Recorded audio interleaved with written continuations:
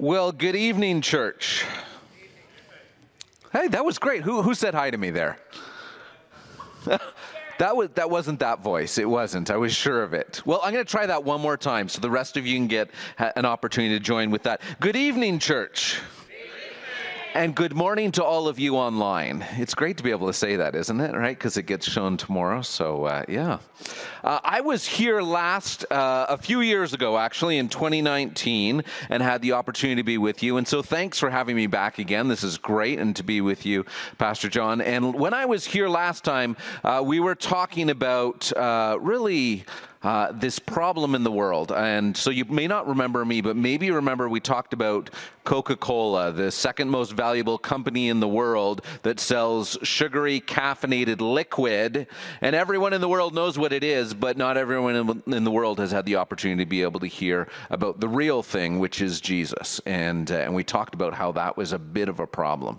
So we're gonna kind of jump off of some of that today. And I'm looking forward to being able to share with you some of the things that are taking place around the world, and to give you a challenge that I believe that God will stir something in your heart today. So I want to ask you a question, and you can just feel free to answer it right out loud as I ask, okay? And I know that right down here we're going to get an answer, but the rest of you can join in too, okay? So when I say this word, what first comes into your mind? Harvest. The moon. Wow, that was new. Yeah, the moon, harvest moon. Okay, I get it. Yeah. What else do we get? Food, corn. Yeah.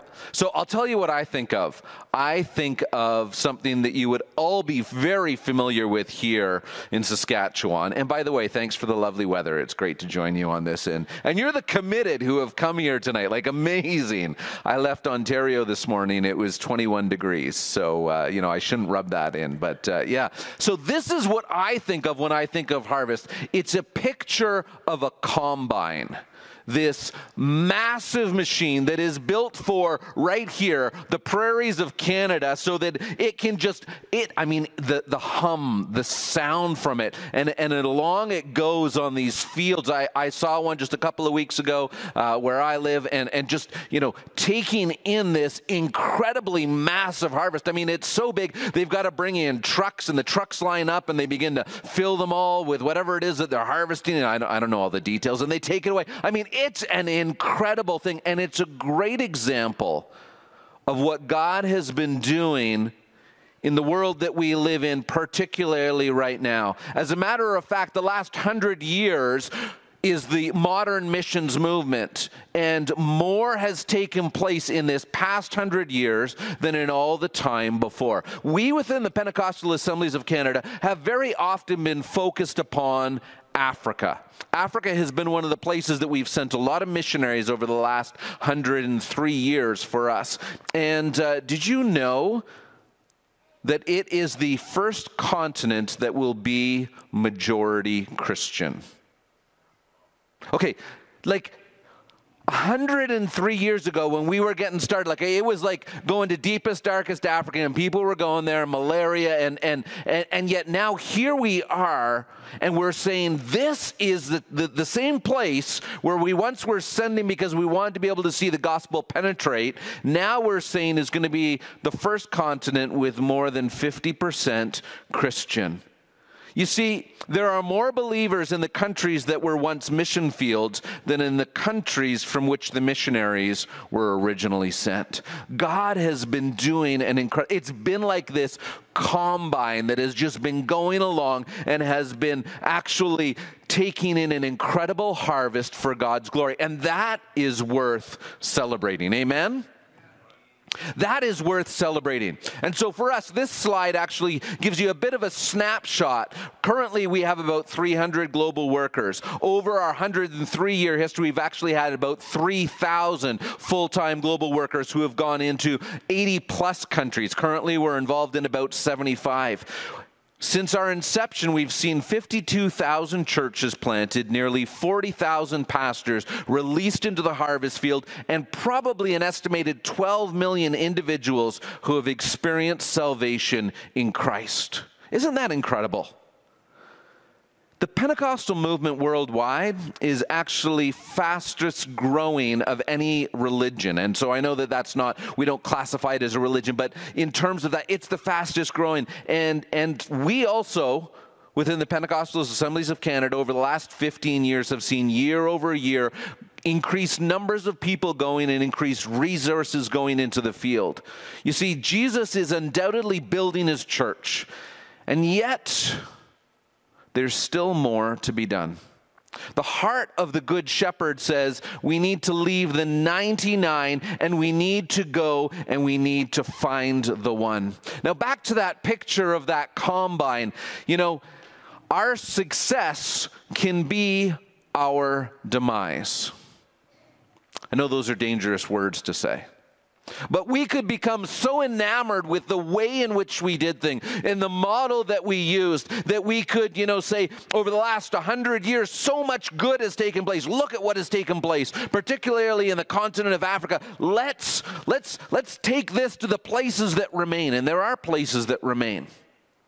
We're going to take a look at that a little bit tonight. But what are we going to do? Well, we become so enamored with our combine that we decide in order to be able to go and bring in the harvest in this new place, we're going to have to take our combine with us. We're going to have to do it in the same way. We're going to have to do tent meetings, and we're going to bring in crusades, and people are going to get saved that way. And so we decide that we're going to take this combine, we disassemble it, we stick it into a 40-foot container. You know what I'm talking about? We stick it on a ship. We send it over, and then it arrives in the new place that we are going to see a harvest, and we have to take it out.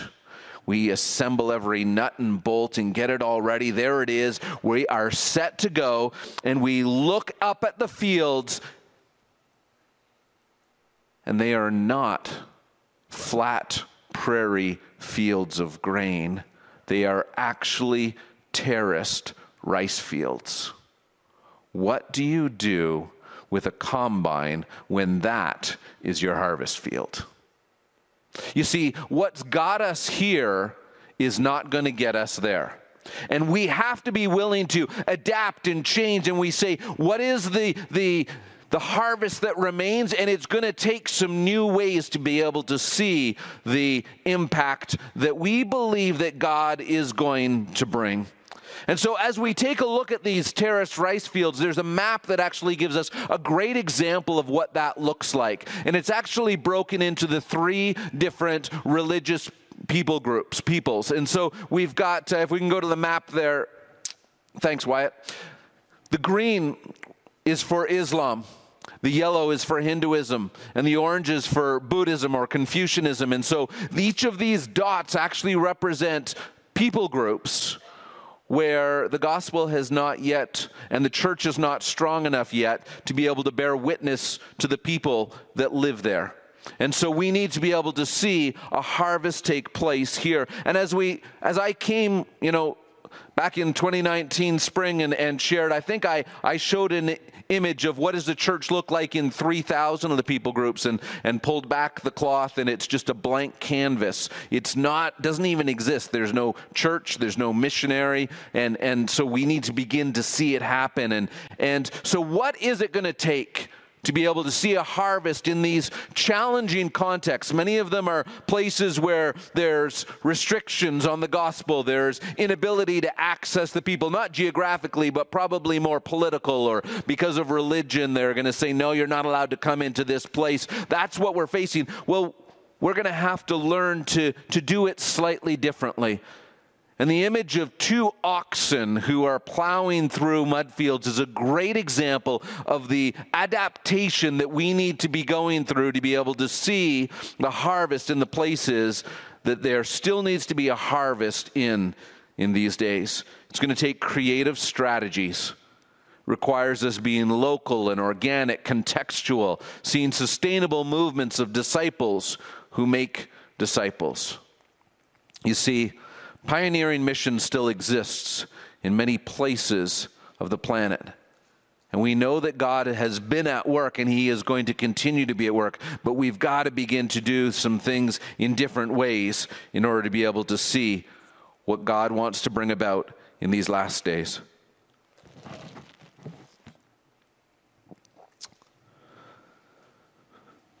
Moses grew up in the Pharaoh's household. And yet, while he was there, he had this desire to see his people, the Israelites, because he knew that he was one of them. He wanted to see them freed from their oppressors, the ones that he was living in their house. So, as he became older and he actually went out and just tried to do something on his own, that was the point at which he ended up becoming a murderer, a fugitive, and he spent 40 years wandering around with one of these, looking after... See, I can always count on you. Thanks, man. It's good.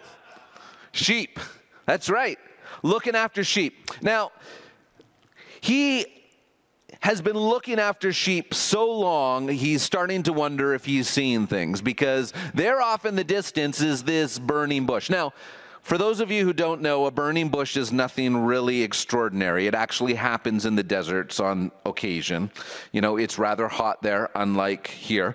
And so sometimes bushes burn. That's not the bizarre thing. The fact was that, you know, time goes by, he's watching his sheep, and that bush hasn't burned up. It's like still going. And I wonder how many hours it took. And finally, he goes over to check it out. And as he steps there,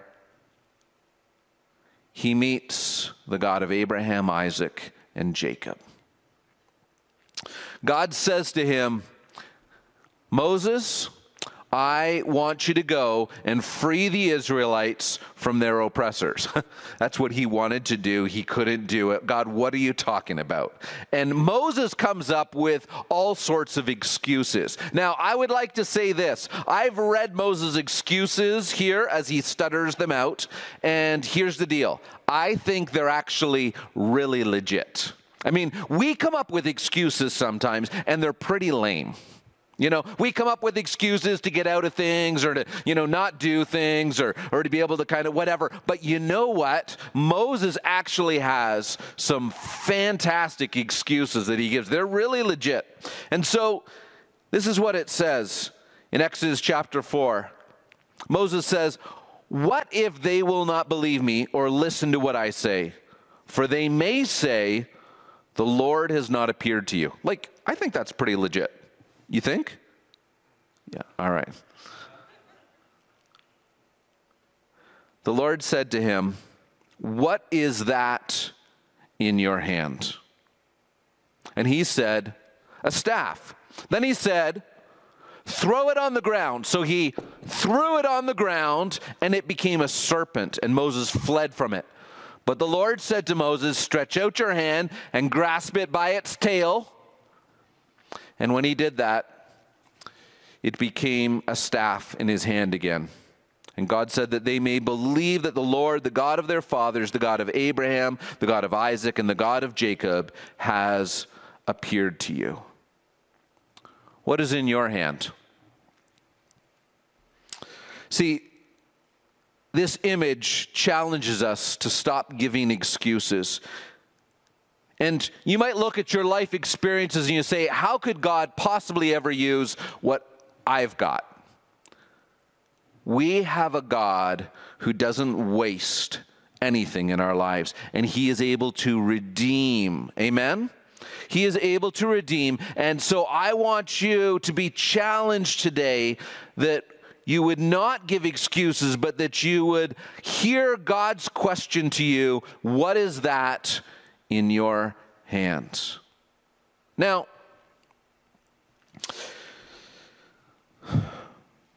Bible says that we will be his witnesses in Jerusalem, Judea, Samaria, or the utmost ends of the earth, right?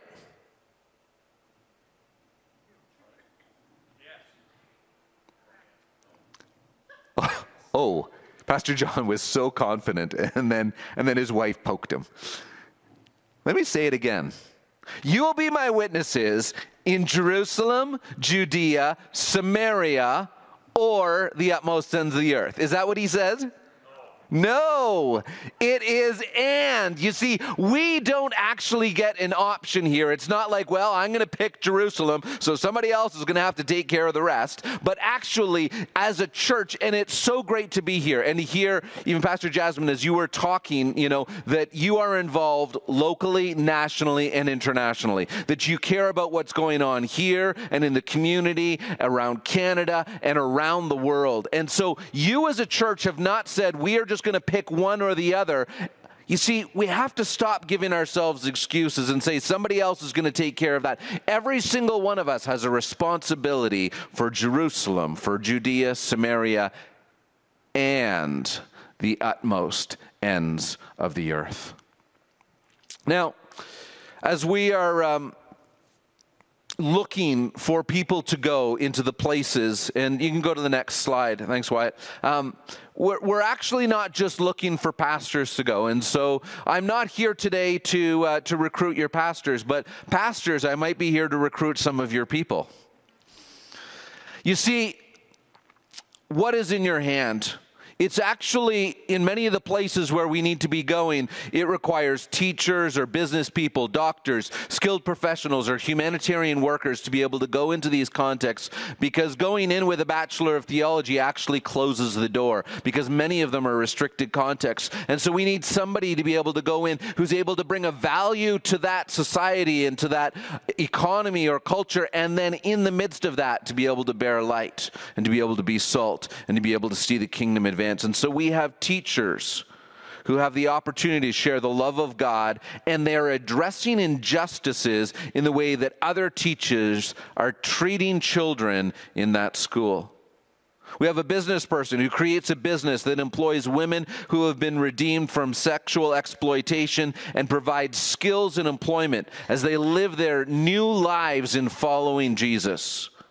We have a doctor who actually works here in Canada part of the year and then gets access to be able to go overseas into a context where missionaries might not be welcome, but a doctor who can bring physical and spiritual healing is welcome to go. So if you might say, well, God's not going to use me, God says, what's that in your hand? Some of you might be shifting in your chairs, feeling a little bit nervous. That's okay. It's not me. If God's going to stir you and prompt you, then you're going to have to wrestle this through with him. It was tough on Moses, and he gave some pretty legit excuses at the beginning. But in the end, God was able to do incredible things through him. I'd like to share with you one website. Actually, I'll share two tonight, but this is the first one. businessesmission.ca. It's actually a network of business owners or entrepreneurs or skilled professionals or people within the Canadian context, and to be able to create a network to say, you know what, being a Christian isn't just for Sundays. It's also about what we're doing Monday to Friday, and so to challenge and encourage you to be able to do that.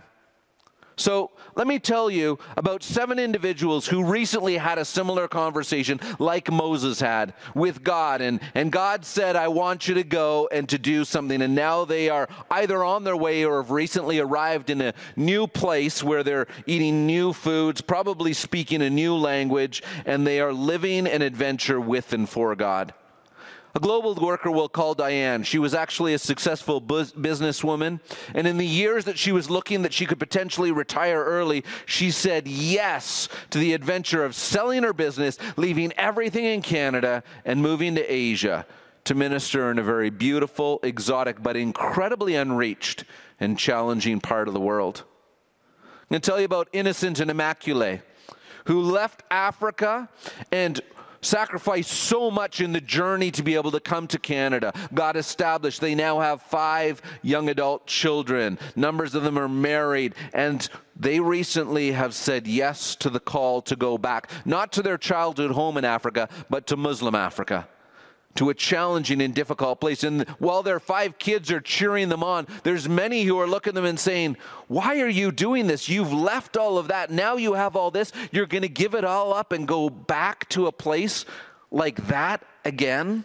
And they're being challenged by people around them, but they've wrestled it through with God.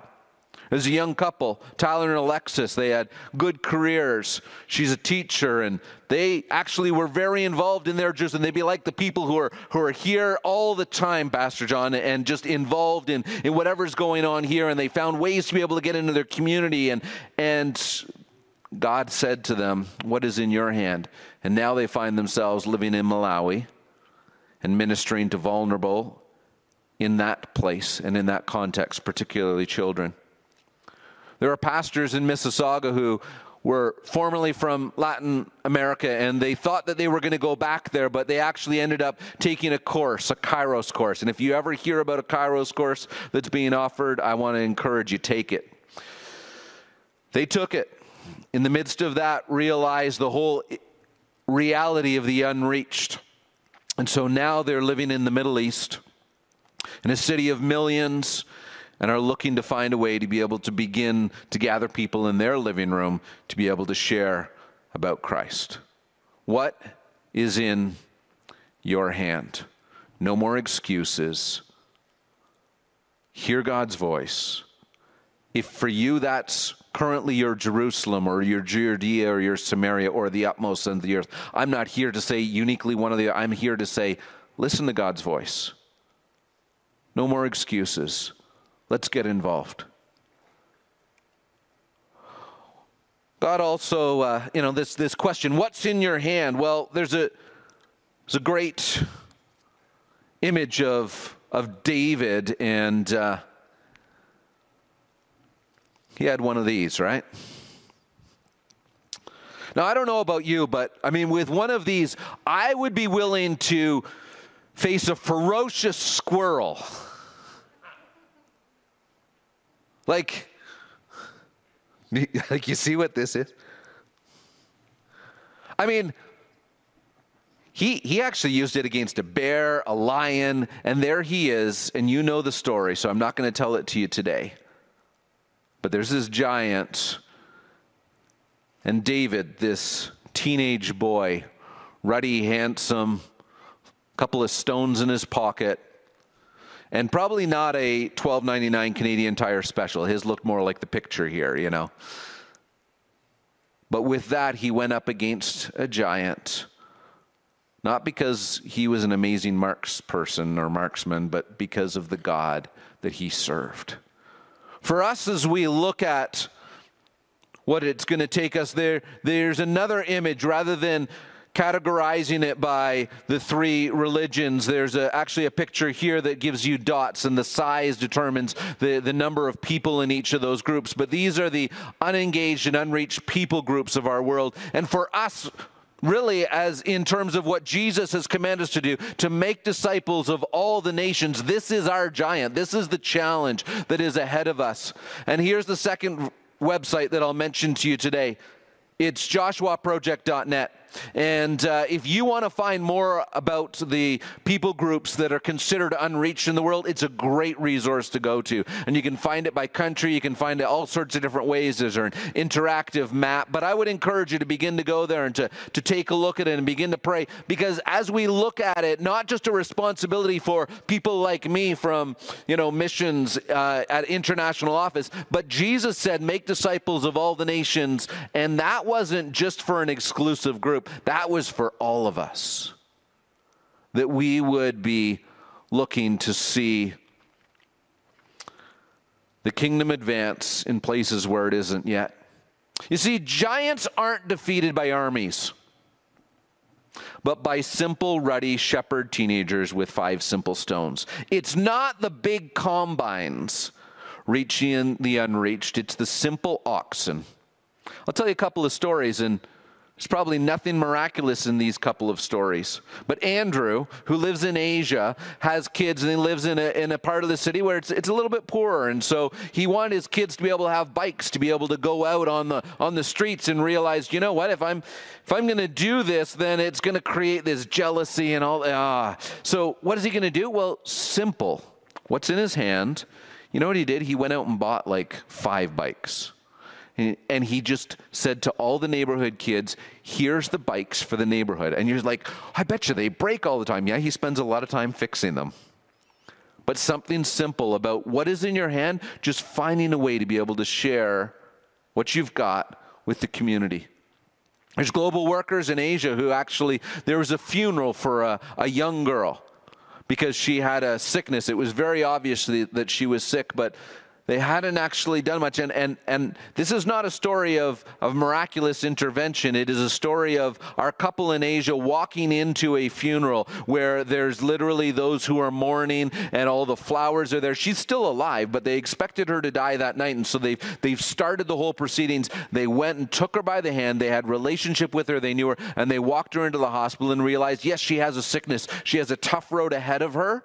But what was in their hand? What could they do? Something really simple. You see, sometimes we think that it's got to be these amazing things that we could never really actually see happen in our lives or never really aspire to. Or sometimes we think that missionaries are the superheroes. And having been one, I would tell you, no.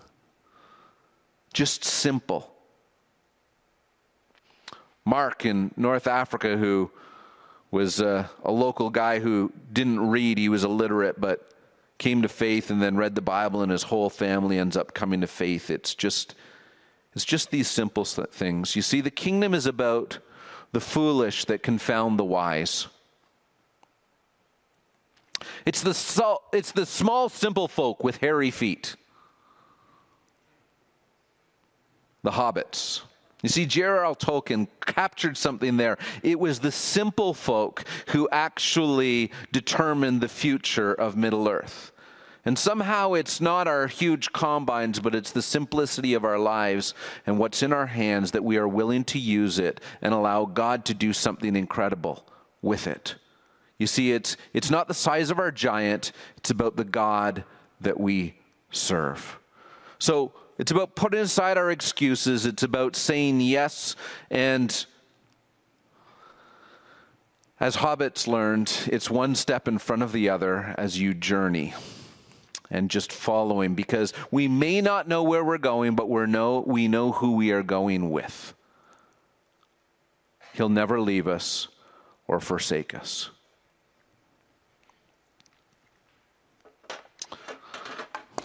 Oops. The third, what's in your hand, is actually, what's this? A what? Coffee. Oh, no. It's a good guess. I knew I could count on you for something, but it's a lunch bag. I know you're kind of like, no. Lunch bags are like colorful and zippers and no.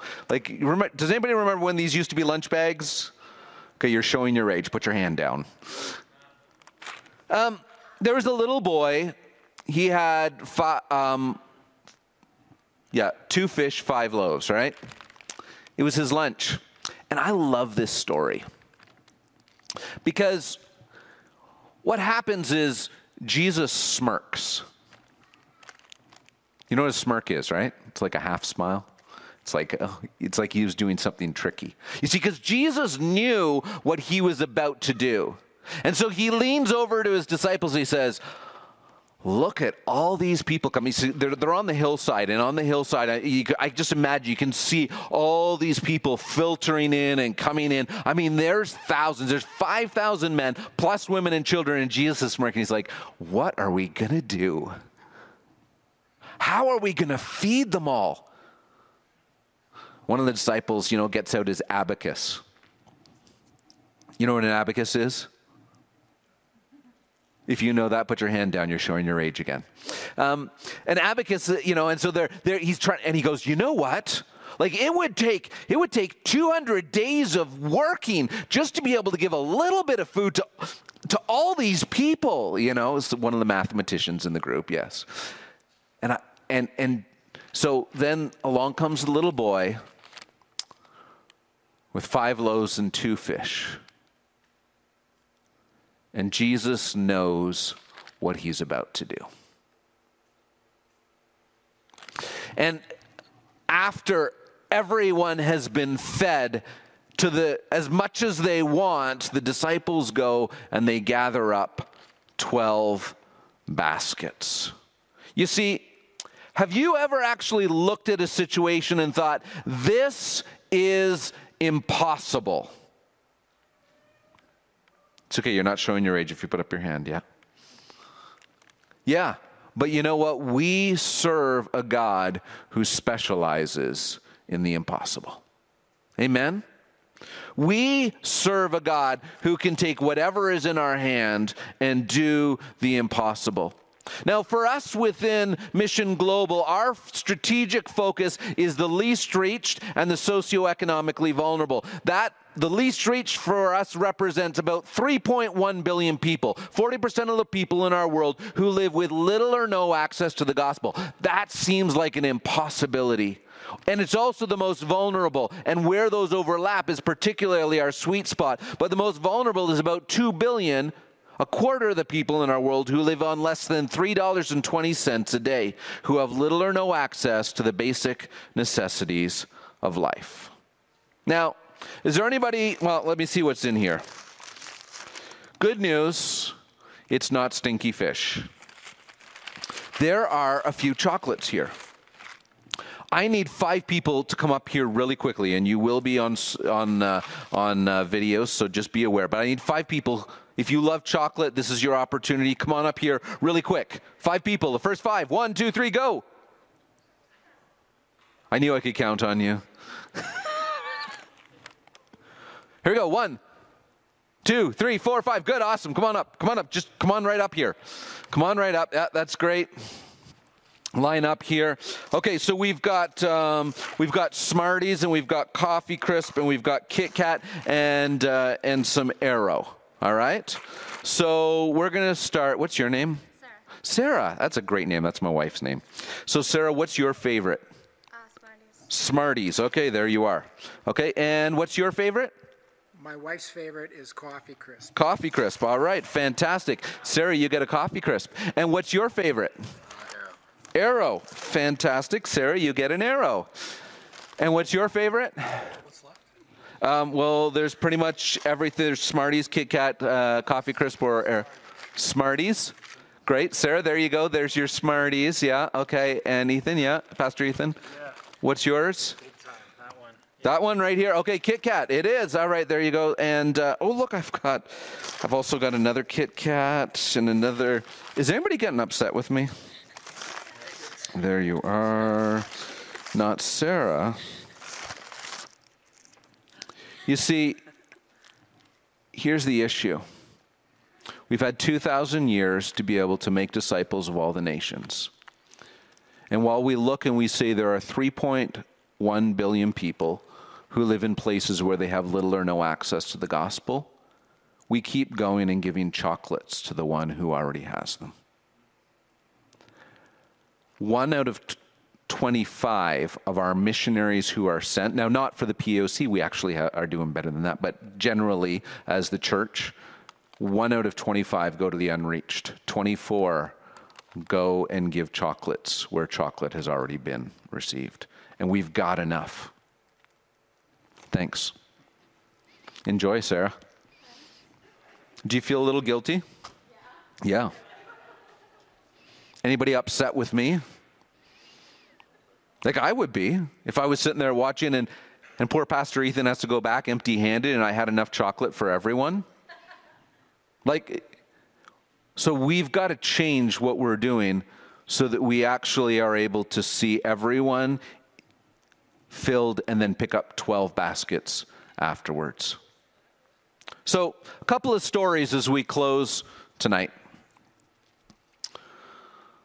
We need to stop limiting God by what's normal because he specializes in the impossible.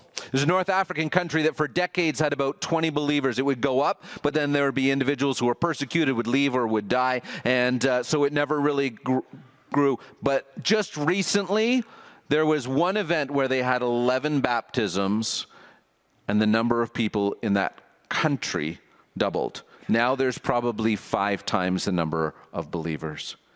You also, as a church, sponsor Childcare Plus and feeding programs through Erdo. And you know what? such a great story of Patricia, who now works at the Erdo office. And Erdo was surprised when they received her application, because she actually was a child who received sponsorship in Zimbabwe years ago when she was a child, ended up in Montreal studying at a university, and now works in Erdo. In Ethiopia, there's constantly opportunities to be able to see the kingdom advance, and Ramadan evangelistic efforts. Last year, there was funding for 3,000 individuals to be sent out to be able to go and share Jesus. 7,000 people went. Yes, funding for 3,000, 7,000 went. They actually give reports of hundreds of thousands of individuals who have come to faith. And there was one leader who actually was persecuting Christians. And it was very difficult. And somehow during this past Ramadan efforts, the Christians found out news that he had a sickness in his liver that was actually going to kill him. And the doctors said there was absolutely nothing that can be done. So the Christians decided that they would send a letter. I don't know if you were in that situation, what kind of letter you would send, but the letter they sent was that they would be praying for his healing. Miraculously, guess what God did? Because we serve a God of the impossible. He healed him. And this man said, I have to go and talk to these people because I know why I'm healed, because the doctors didn't do anything. And now he actually is a believer. You see, the story of Saul who became Paul is not just something of ancient history. We have a God who's at work today. We also have missionaries in Russia who have been forced to flee because of the challenge of that region and the war that's going on in Ukraine. And God's opened doors. There's a couple that you support, and they had to leave, and they've actually found themselves incredibly in a neighboring country and ministering to Ukrainian orphans. And I just think, what an incredible story. I was chatting with them this week, and he was saying that one of the kids found out that he was Russian and said, next time you come here, you are going to meet my fist. However, when he went back, there had been this softening, and God is doing an incredible thing through them as they're living in that neighboring country, ministering to orphans. Could tell you story after story of the God who does the impossible, about North African country where there used to only be one believer in this province, and now it's telling me about the fact that they're doing Bible studies with dozens of imams, and half of them actually now are following Jesus, and they don't know what to do. An imam is a leader of a mosque. So what do you do when you've got a leader of a mosque who's now following Jesus, and how do you navigate all of that? But we serve a God of the impossible. So before I pass it to Pastor John as we close, would you just stand for a moment? If you're able, close your eyes for a second.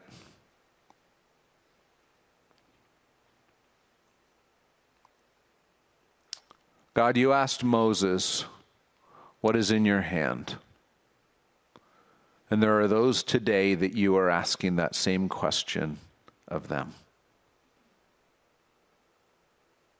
God, may they not give excuses. May they not think that they are